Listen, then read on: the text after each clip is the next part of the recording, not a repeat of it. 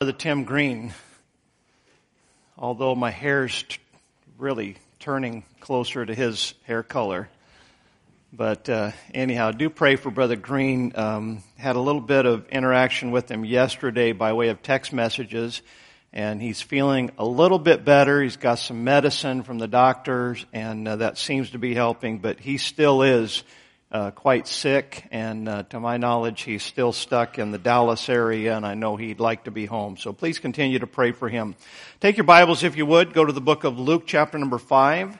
Luke, chapter number 5, and hopefully we'll be able to reschedule the meeting with him sometime here in the near future. I really felt really good about him coming in. I just felt like there was something providential about it, and obviously God knows better than us, and so we'll just see how things go in the near future. Luke chapter number 5, and I'd like to draw your attention starting in verse number 12. Luke 5, verse number 12.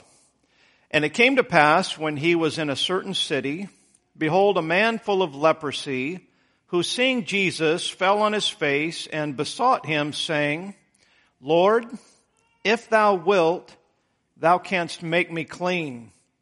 And he put forth his hand and touched him, saying, I will, be thou clean. Don't you love that story? I love just the terminology. I remember when I struggled doubting my own salvation, and this story really meant a lot to me because it told me something about the Lord. I got saved when I was young. Didn't have really vivid recollection of it, and so I look back and I recognize some of the evidences of being saved, but just so many of the memories of what I actually said and did and what I understood was really, really cloudy, and the devil used that in my life, and really, to be quite honest with you, tortured me for over a year as I struggled with doubting my salvation, and I almost got to the point where I had asked the Lord to save me so many times and just nothing would happen that I was getting frustrated almost to the point that, well, maybe God doesn't want to save me. And I come across this passage where this leper in great need said, Lord, if thou wilt, thou canst make me clean. And something just spoke to my heart when the Lord said, I will. Be thou clean. And that just assured my heart that the Lord wants to save me. He wants to answer my prayer. And you might be asking your question, well, when did the Lord save you? Well, I was already saved.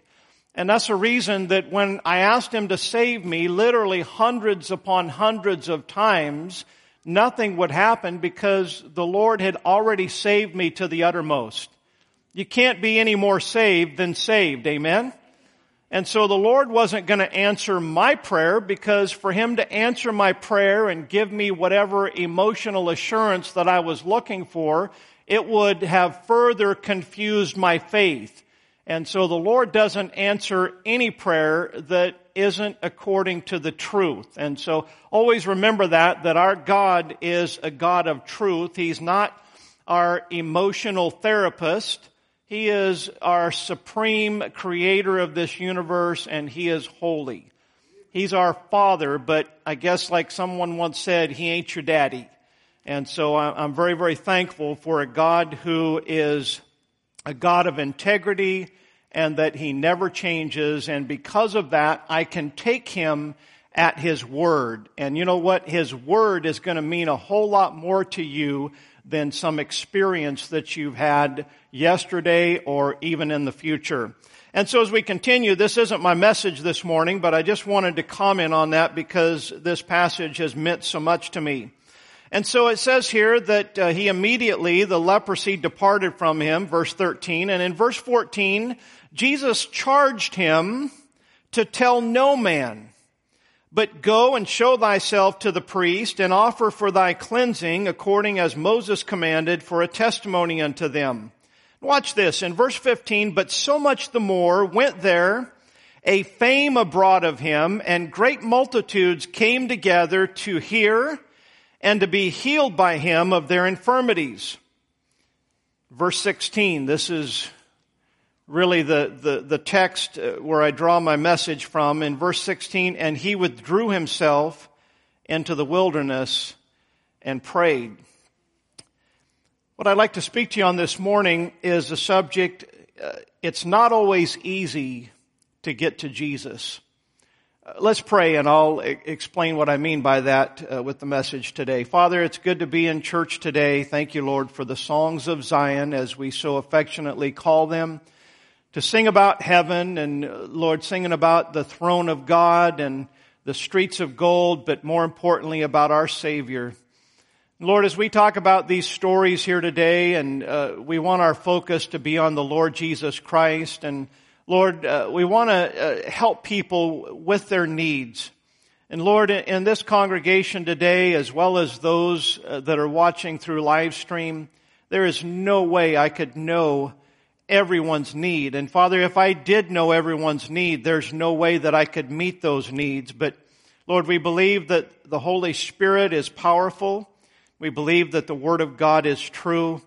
And Lord, I just pray that you'd help me to present these truths with clarity and help me, Father, to manage time well. We pray, Father, that people would stay attentive. And above all, Lord, help us to see what we need to see and respond as we ought to respond. Lord, if anyone's here today without Jesus Christ, I pray, Father, that they would come to you today so that they could know you as personal Savior, as well as know that their sins have been forgiven and that they have a home in heaven.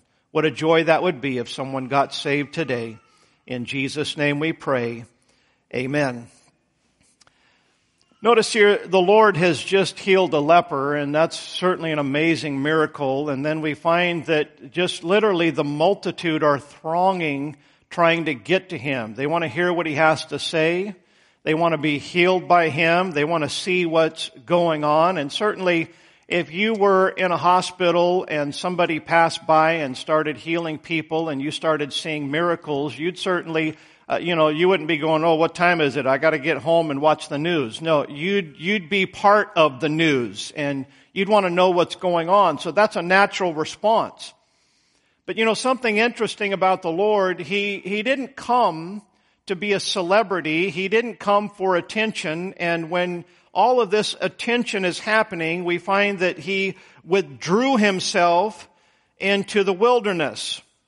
Well, folks, there are times when it seems that we can't find the Lord. It seems like he withdraws or even hides himself. I'm sure that Brother Tom and Sister Chris Gear are familiar with a message that their former pastor preached, Brother Hank Thompson. Tremendous message entitled, When God Hides Himself.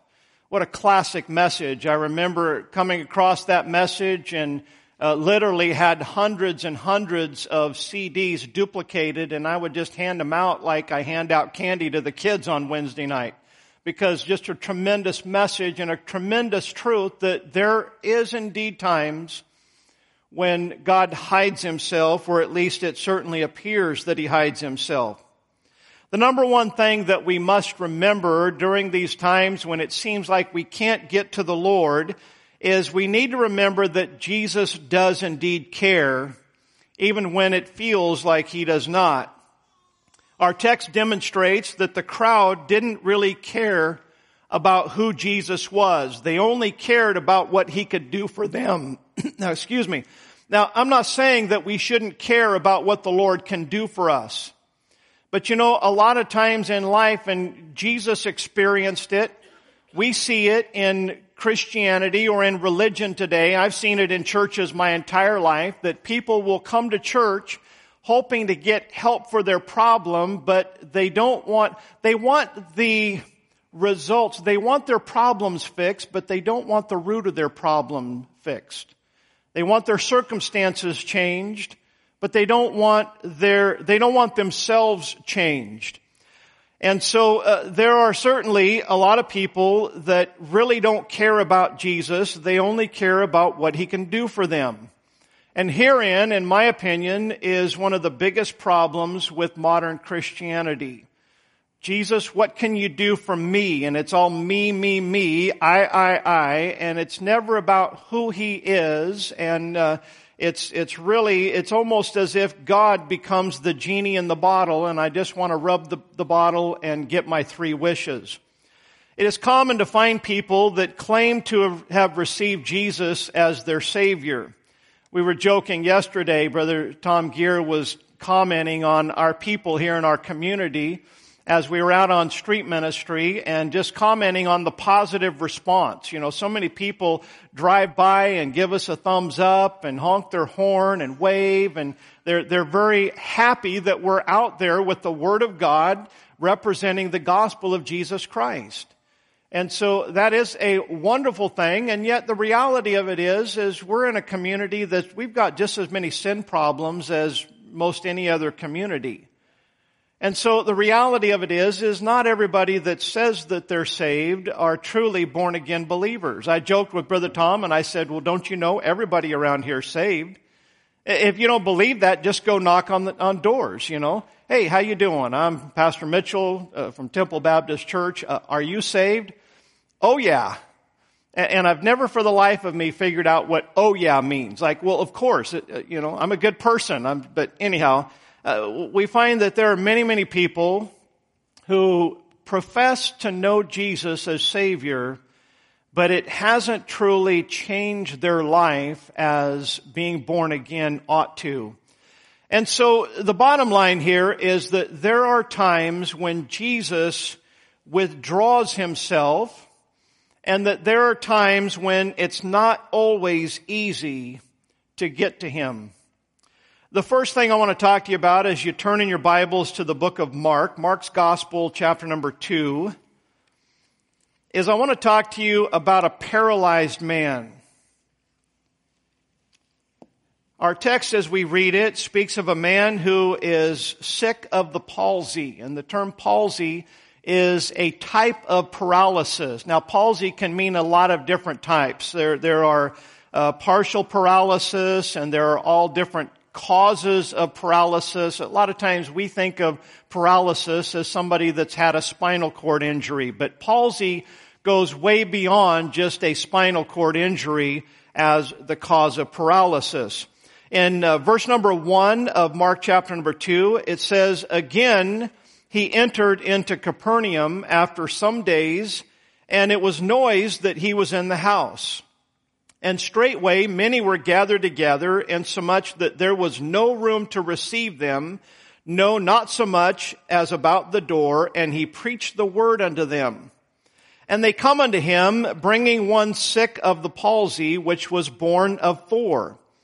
And when they could not come nigh unto him for the press," and this isn't talking about the media, by the way, although I will say this, the media does indeed have an effective way of keeping people from Jesus. It says, "They uncovered the roof where he was, and when they had broken it up, they let down the bed wherein the sick of the palsy lay. When Jesus saw their faith," notice not the faith of the sick of the palsy, but rather the 4 that were bearing this man. "When Jesus saw their faith, he said unto the sick of the palsy, Son, thy sins be forgiven thee." Paralysis. Here's a person that couldn't get to Jesus if he wanted to. He needed help. Verse 5 shows his real problem. This wasn't just an accident. This wasn't just an infectious disease. This wasn't a genetic condition. Jesus identifies this paralyzed man's problem as sin. And by the way, let me point out that all of our problems find their root in sin. Whatever your struggle is, whether it's physical, spiritual, emotional, relational, it doesn't matter. The problem is always sin. When you see someone who needs help, let me say this, if you're a believer and you're saved, when you see someone that needs help, don't criticize them, but rather do everything you possibly can do to help them.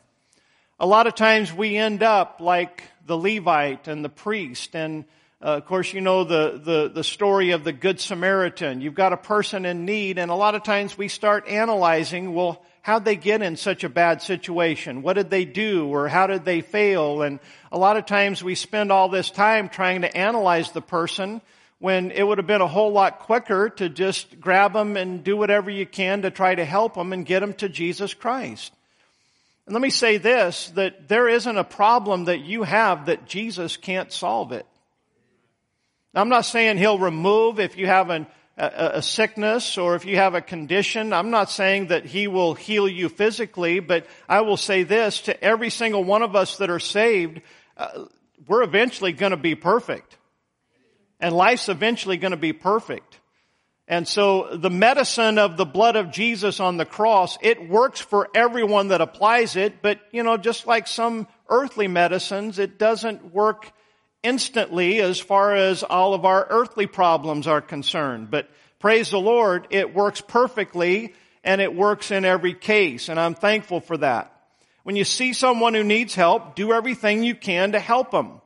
Be persistent. Get creative. But by all means, try to get them to Jesus. And you know where to find Jesus. We find Jesus in the Word of God. And there's a lot of ministers, a lot of pastors today that try to encourage their people, get people into church. And sadly, many of those pastors are just trying to build a large congregation. Well, I would say that in all honesty, I would say do everything you can to get somebody to church. But not because we want all of the seats filled, but rather because we've got some answers, we've got some help.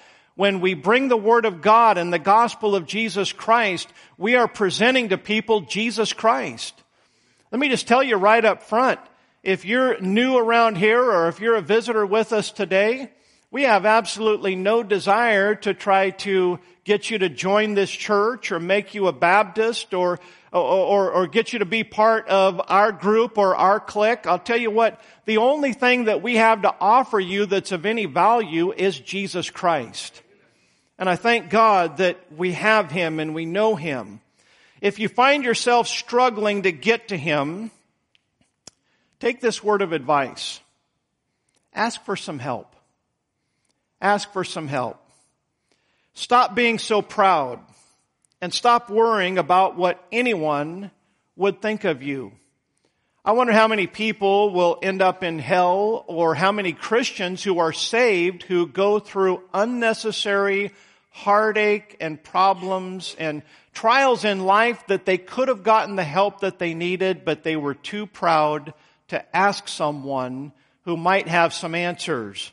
Thank God that this man who was sick of the palsy, he wasn't too proud to allow these four to carry him to Jesus Christ. And thank God these four that carried him to Jesus Christ didn't look at the obstacles. They didn't look at the hindrances. They figured out a way to get this man to Jesus. And when Jesus saw their faith, He did something miraculous for that man. Not only did He heal him of his paralysis, but more importantly, that man walked away through that crowd with his sins forgiven. Amen to that. What a blessing and what a joy. And so sometimes it's hard to get to Jesus, but here's a man who was paralyzed that, praise the Lord, he got to Jesus. Number 2, take your Bibles and go to Mark chapter number 5, just a few pages over. And I want to talk to you about a desperate woman. Mark chapter number 5 and verse number 24, and Jesus went with him, and much people followed him and thronged him. Here we have another crowd, another press, if you will, and a certain woman which had an issue of blood 12 years, and had suffered many things of many physicians, and had spent all that she had, and was nothing bettered, but rather grew worse, when she had heard of Jesus, came in the press behind, and touched His garment. For she said, if I may touch but His clothes, I shall be whole. And straightway, immediately, folks, the fountain of her blood was dried up, and she felt in her body that she was healed of that plague. And Jesus, immediately knowing in Himself that virtue had gone out of him, turned him about in the press and said, who touched my clothes? Now let me pause there for just a moment and let me point out that sometimes we think that we haven't done enough or we are not worthy of the Lord hearing our prayer or meeting our need. This woman never even considered that Jesus had to consciously know that she existed. She had so much faith in Jesus, she believed that if I just touch His clothes, then I'll be healed. Jesus didn't even know. When He turned around, He said, "Who touched me?" So somehow or another, in His deity, mixed with His humanity, He felt that virtue. He felt that something, that He had performed a miracle, but He didn't even do it consciously. Now, I don't know about you, but that's an amazing thing. To know that if we by faith trust Jesus to do what He said that He'd do, to do what He's able to do, He'll do it without even realizing that He did it. That must not strike you like it does me, because that just encourages my heart. It excites me that the Lord is not only that powerful, but it doesn't have to be personal. What we perceive about ourselves is irrelevant. He responds to our faith. And so often we think that we have to be a certain way for Him to respond to us, that He has to approve of us. Listen, He saves us, and then the approvals, then we start changing. But if you think that you have to change in order for Him to accept you, you're never going to come to the point where you feel like that you're worthy for Him to do anything for you. If you feel like you are, then He's not going to do anything for you because you're too proud. Amen? So this woman had the right spirit. She had the right attitude. Verse number 31, and His disciples said unto Him, Thou seest the multitude thronging Thee, and sayest Thou, Who touched me? They thought, that's a ridiculous question. They're probably thinking, look, if you don't know who touched you, we don't know. There's people touching you all over as we go through the crowd. We're rubbing shoulders and bumping elbows with literally hundreds of people, and you're talking about one person who touched you? Verse 32, and He looked round about to see her that had done this thing, but the woman, fearing and trembling, knowing what was done in her, came and fell down before Him and told Him all the truth. And He said unto her, Daughter, thy faith hath made thee whole. Go in peace and be whole of thy plague. This is a desperate woman, folks. This woman had tried everything and spared no expense. We can only imagine the pain and the embarrassment that she had gone through in all of her attempts to try to find help, and then not only the shame but the discouragement that I went through all of this. I paid money to go through additional suffering, through additional embarrassment, and after all of that, I'm not any better, I'm actually worse. Now let me pause and say this, because I think that it deserves to be said. I understand in the time that we live in that physicians sometimes get a pretty bad rap. And I am certain that there are physicians who have not done their best in caring for people. And I'm sure that there are physicians out there that because of their education and all of their investment in becoming medical physicians, that they almost have a God complex.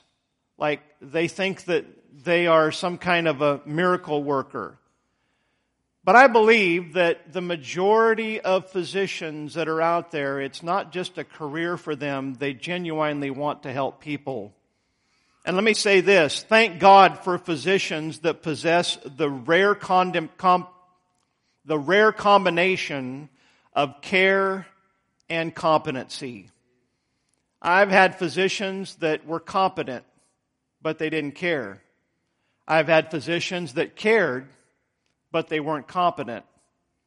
Both are bad scenarios. But if you have a physician that cares and is competent, you need to thank God for that, because it's getting more and more rare. I thank God for the physician that we have right now, and it's a real joy to be able to know that you've got somebody that knows some things that will actually call you and demonstrate that they care about you. Now, on a spiritual note, I want to say this. Too often people come to church and find that their needs aren't met. And sometimes church and Christianity gets the same bum rap that physicians get. I am certain, and I think anybody that's ever been in the care industry, if you want to call it that, caring for people, I'm sure that everyone at one time or another gets frustrated with people when they won't listen to you, when they won't do what you say, and then they blame you for their problems. Now, don't you know that there are literally many physical physicians out there that prescribe things, that tell people what they need to do to get healthy and to get better, and people don't listen to them? Do you ever get frustrated that it seems like today the answer that every doctor gives you is just another pill? I know that sometimes they give you another pill and they don't even bother to check how does this pill interact with all the other pills that I've prescribed to you previously. And so they just assume it's like, hey, here's your symptoms and here's the answer. It's a pill. Why do you think that they're that way? Well, I'll tell you, probably in many cases they get frustrated with giving the medical advice that people won't listen to.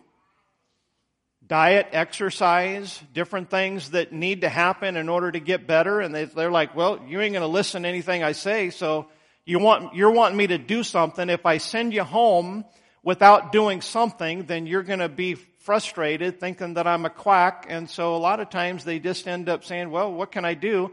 I'll prescribe a pill.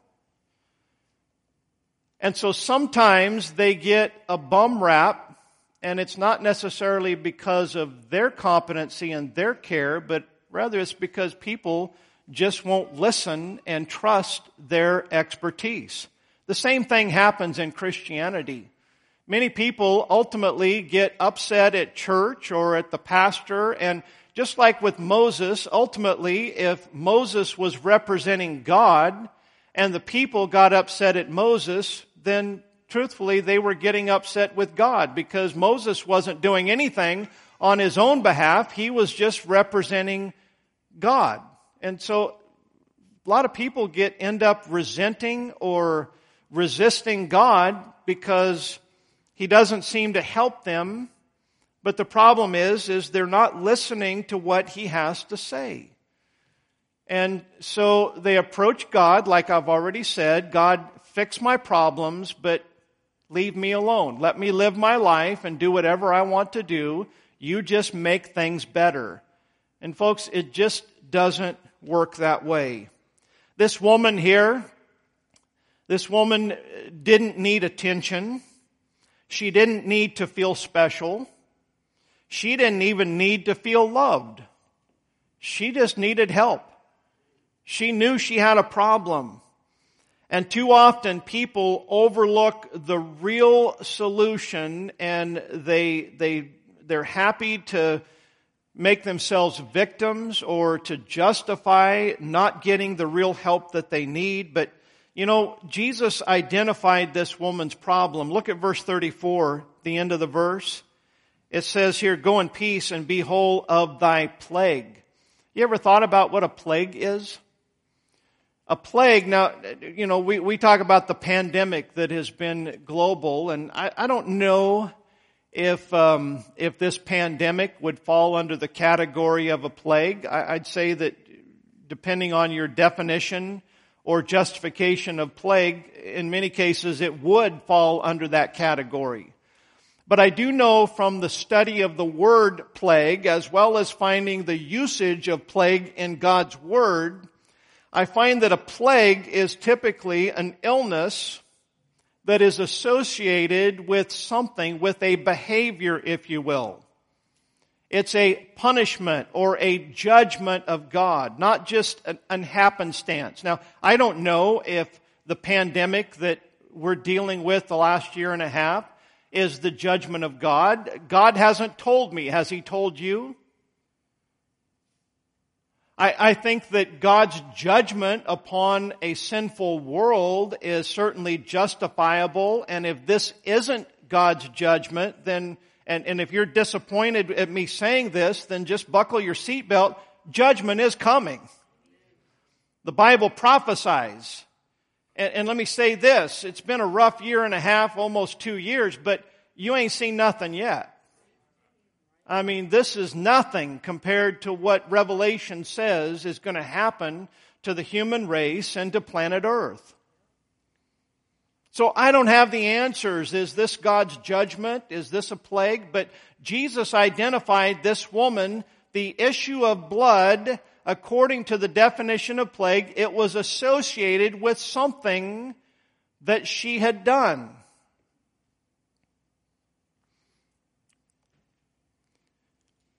You know, we've all done things that deserve a plague. Amen?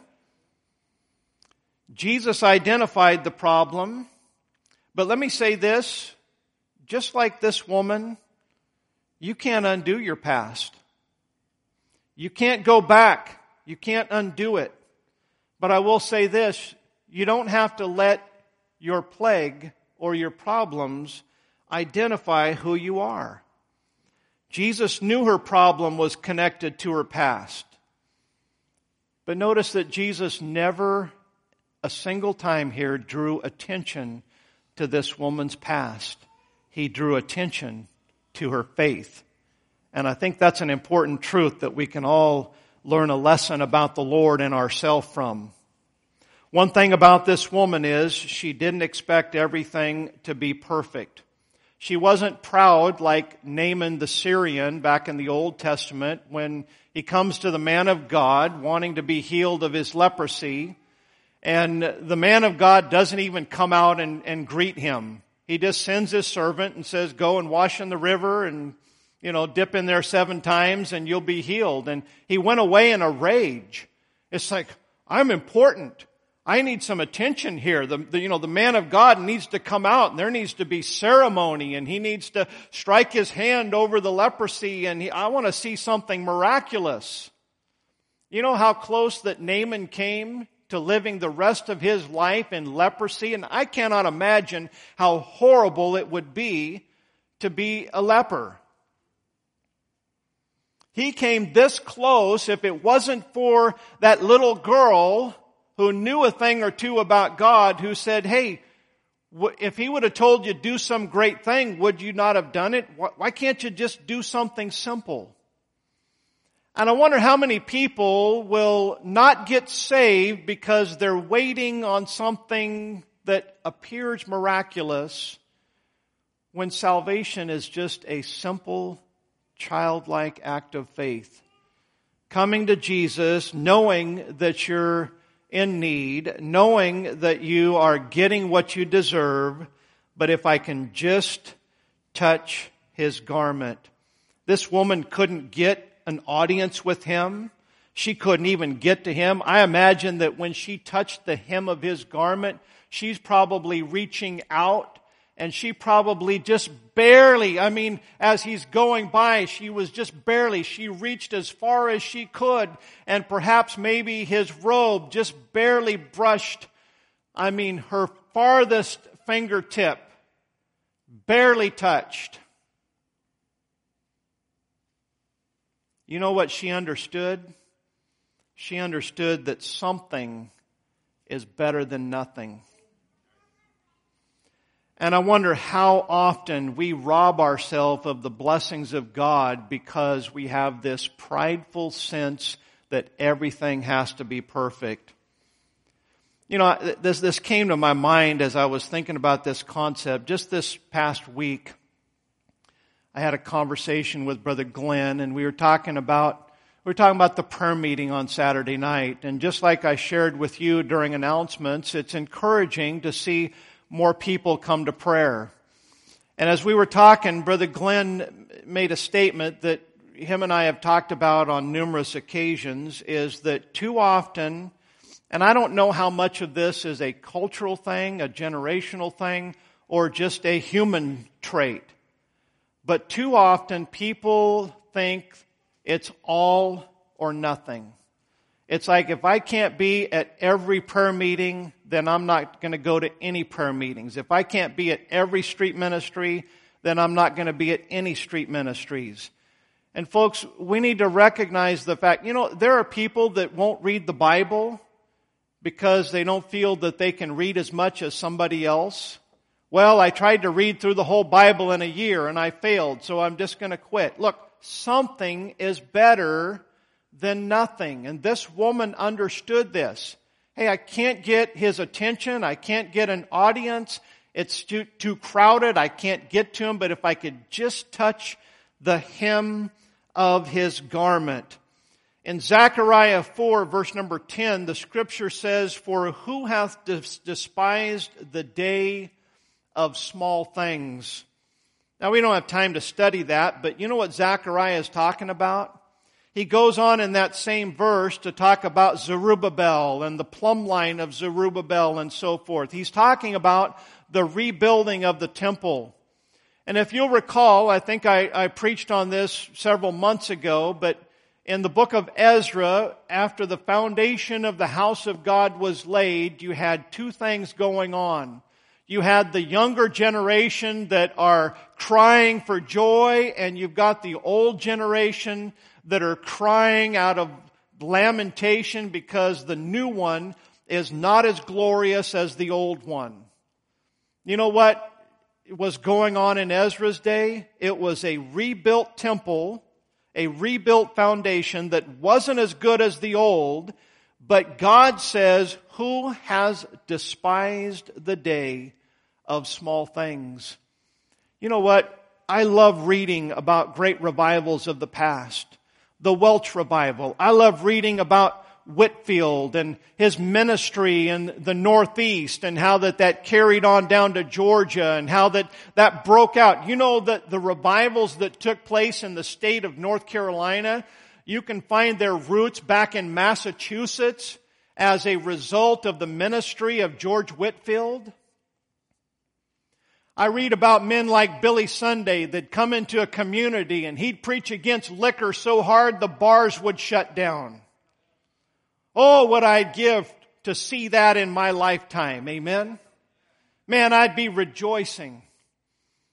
I think about this all the time at street ministry, and we've joked about this a number of times, but I remember me and Brother Peter Putney, when he was here, we wanted to go out and be salt, and so we ordered some scripture signs that talk about pornography as lust, and we got some real salty signs. And back when Hooters was still open, we stood out there on the street with our signs, and we're standing there thinking we're preaching against this, and people would just drive by. I mean, we didn't draw any attention at all. It was like, who cares? And then 2 weeks later, they shut down. And I'm like, yeah, we shut it down when we knew we didn't, but we had some fun with it and we joked about it. But you know what? Things are not like they used to be. We'll probably never see a D.L. Moody or a Billy Sunday, and for that matter, and whatever you think of Billy Graham. I mean, I doubt that we'll see anything, and personally, I believe that was a watered-down version of the D.L. Moody and the Billy Sunday and the Mordecai Ham stuff that used to go on in our nation. I'm not criticizing that. I'm saved as a result of that man's ministry, okay? So I'm thankful, but I have to look at it realistically. I don't even think we'll see that again in America. The watered-down version was the good old days to us. But let me say this. If God does something in your life today, if God does something, if a new family shows up here at Temple and starts growing in the Lord, or if somebody gets saved, it could just be one little thing. It may not be like it was back when the buses were running, Brother James. It may not be when people were busting out the seams, and evangelism may never be like it was when Brother Mac Pennell would go knock on somebody's door and they'd say, "Come on into the living room," and he'd lead them to Jesus Christ. We may never see that again, folks. But if we see anything that God works, do not despise the day of small things. Have the same faith as this desperate woman. If I can just touch the hem of the garment, I don't deserve anything, but anything is better than nothing. What a tremendous, tremendous story. I'd like to draw your attention to another one in Luke chapter number 8. Luke chapter number 8.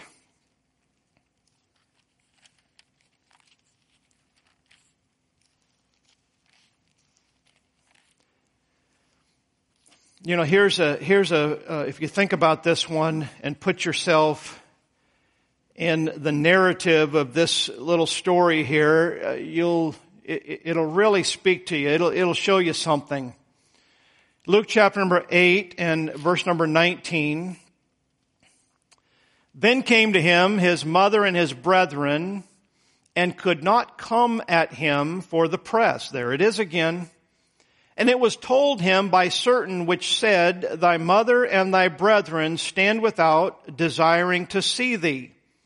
And he answered and said unto them, My mother and my brethren are these which hear the word of God and do it.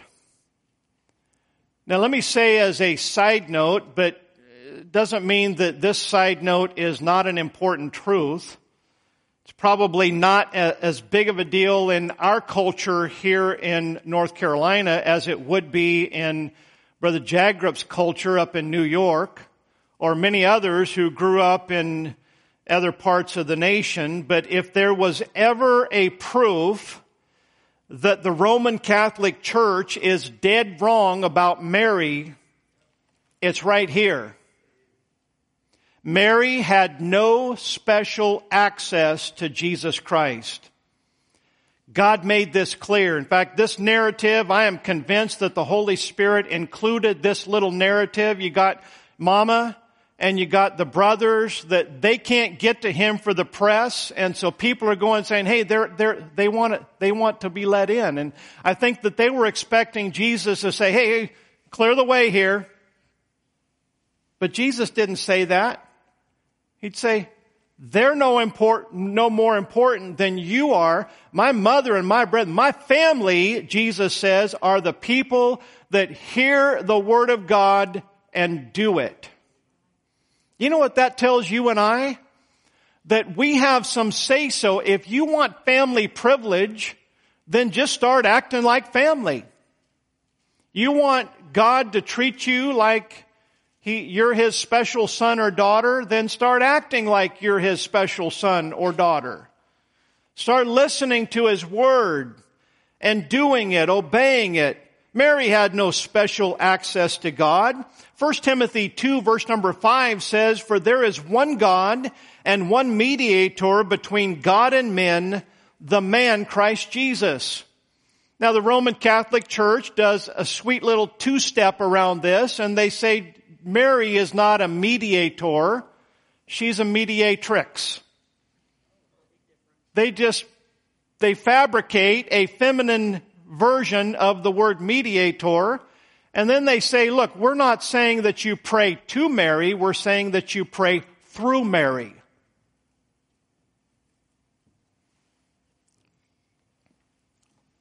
Well, it's a lie. It just ain't so. There is one God and one mediator between God and men, the man Christ Jesus. You can pray to or through Mary all that you want, but she has no special access. I think she was a great saint of God. I think that she was a virtuous woman, and I think that it's an honor for her to be the mother of the Christ child. I think that's a tremendous thing. I'm not minimizing that. But she was a sinner that needed to be saved by grace just like you and I. She was a vessel. Too often we think that our pedigree means something to the Lord. Hey, I'm an American. I'm a Baptist. I'm a Republican.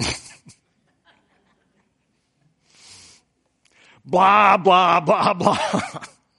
Listen, if you want to get to Jesus, you must come as a sinner believing only in His merits and not your own. Matthew 7, verse number 21. Now everyone, this is red letters in my Bible. Now everyone, not everyone that saith unto me, Lord, Lord, shall enter into the kingdom of heaven, but he that doeth the will of my Father which is in heaven. Many will say to me in that day, Lord, Lord, have we not prophesied in thy name, and in thy name have cast out devils, and in thy name done many wonderful works? And then will I profess unto them, I never knew you. Depart from me, ye that work iniquity. If you're trusting in your pedigree, or if you're trusting in you being a good religious person because you pray and you say, Lord, Lord, and you talk about the good Lord, and then you might have preached some messages. I wonder how many preachers think that they're going to get to heaven because they've invested their life in preaching God's word to other people. Let me tell you something. You can preach 24 hours a day for your entire life, and everything you say can be true. But if you're only professing and you're not possessing, you'll split hell wide open. None of it has anything to do with our merits. It has to do with the merits of Jesus Christ. Now, speaking of family, how many people allow their family to keep them from Jesus? I've known way too many people who continue to go to dead liberal churches because of family. They starve spiritually. They raise their families without the Holy Spirit. Yeah, we believe in God. We believe in Jesus. But kids grow up in a church that they've not experienced the presence of the Holy Spirit. They've not seen a supernatural work of God in the hearts of people. They haven't seen God help people with their problems. It's just, well, I'm religious. This is the church that my parents and my grandparents went to. Yeah, I don't agree with them having women preachers, and I don't agree with their stand on this and that, and I don't agree with them, correcting the Word of God with other Bible versions, but you know what? It's been in my family. What do you think that the Lord thinks of that? When we allow family, or friends for that matter, or what anybody thinks of us, when we allow that to keep us from Jesus and from doing His will.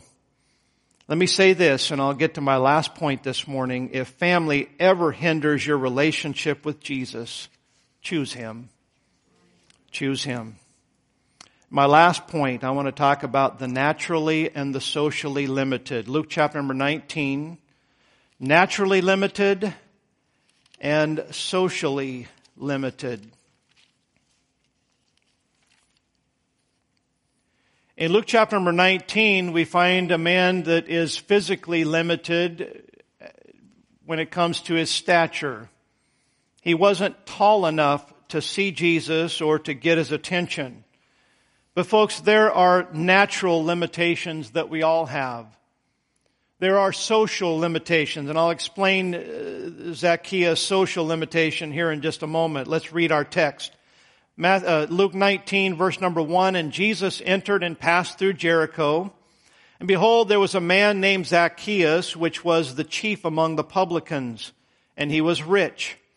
And he sought to see Jesus, who he was, and could not for the press, because he was little of stature.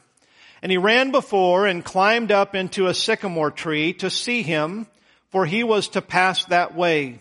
And when Jesus came to the place, he looked up and saw him and said unto him, Zacchaeus, make haste and come down, for today I must abide at thy house.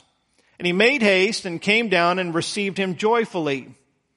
Naturally and socially limited. Zacchaeus was too short to see Jesus, and he was too short for Jesus to see him. You know what? He couldn't help it. He was born that way. I mean, listen, I know that people in general are a little bit taller than they used to be. You know what they attribute that to in modern times? I read an article in Newsweek or something, Time magazine. You know what they attribute it to? McDonald's.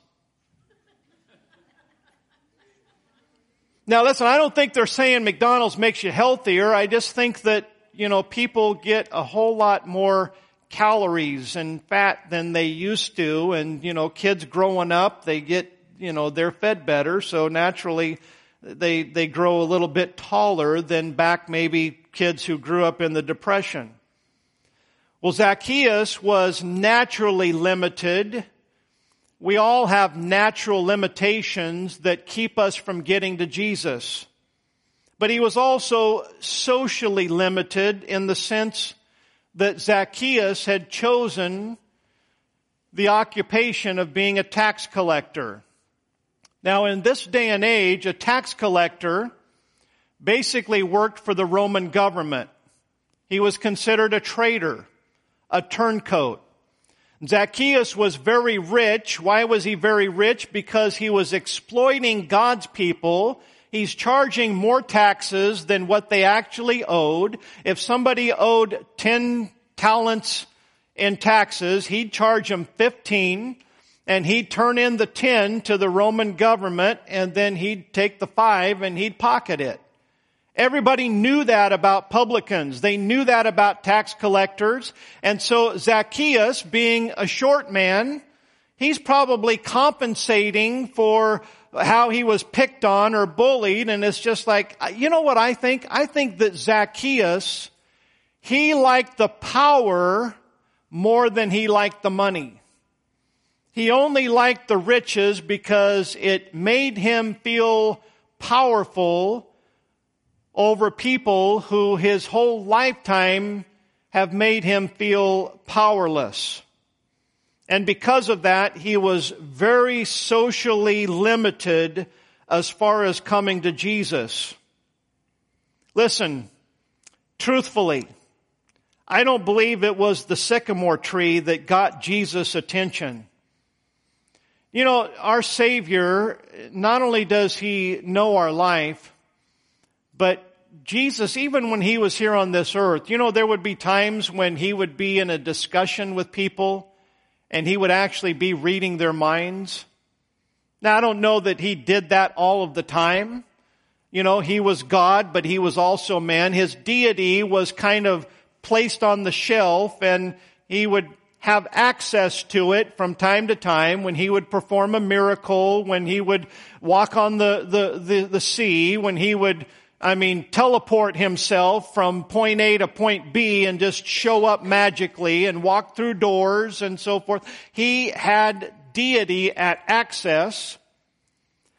But the fact that Jesus passed by Zacchaeus, He sees him up in the sycamore tree. I don't know if Jesus knew who he was before. Tax collectors kind of have a reputation.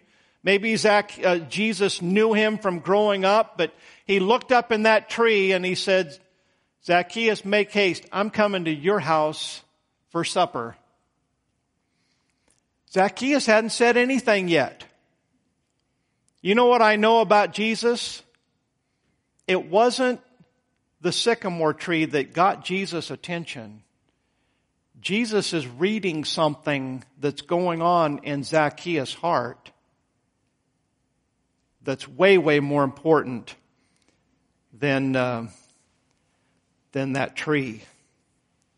Verse 8, Luke 19, verse 8, and Zacchaeus stood and said unto the Lord, Behold, Lord, the half of my goods I give to the poor. And if I have taken anything from any man by false accusation, I restore him fourfold. And Jesus said unto him, This day is salvation come to this house, for as much as he also is a son of Abraham. Zacchaeus, you've been working for the Romans, but you're a Jew. You're a descendant of Abraham. Salvation's come to your house. Zacchaeus had something way more important than a sycamore tree. He had something going on in his heart, and that's what got the Lord's attention. Conclusion. I want to say this. If you truly want to get to Jesus, nothing will stop you. You won't have to be begged or bribed or manipulated. The Bible says in John 6:37, All that the Father giveth me shall come to me, and him that cometh to me I will in no wise cast out. Are you paralyzed by sin? Well, get some help. Have you given up in despair like that woman with the issue of blood? Well, remember that something is better than nothing. Are you trusting in vain pedigrees? I'm part of this church, or I'm this, or I'm that. Well, forget all of that and just start doing the will of God. Or are you allowing natural limitations or past decisions to keep you from Jesus? Just like Zacchaeus, you don't need a sycamore tree. You just need a heart that's filled with repentance, turning from your sin and turning toward the Lord Jesus Christ. He hears your heart, He knows your heart, and He's waiting to hear from your heart. If you truly want to get to Jesus, nothing will stop you. Let's go to the Lord in prayer. Father, it's good to be in church today, and Lord, what a joy to take a look at a handful of stories from your word, people who received help and healing. And Lord, I don't know who this message was for, but I know that there are times and circumstances that make it difficult for us to get to you. I know that it is never your problem or your fault. It's always ours. And whatever the case may be, I pray that someone here today that perhaps has been having a hard time getting to you, that maybe something was said today that will help and encourage them so that they can get to Jesus, get saved, get their sins forgiven, or perhaps maybe a struggling believer that has a circumstance in life that they need help with. I pray that we would put into practice the things that we've heard and seen today. In Jesus' name, amen.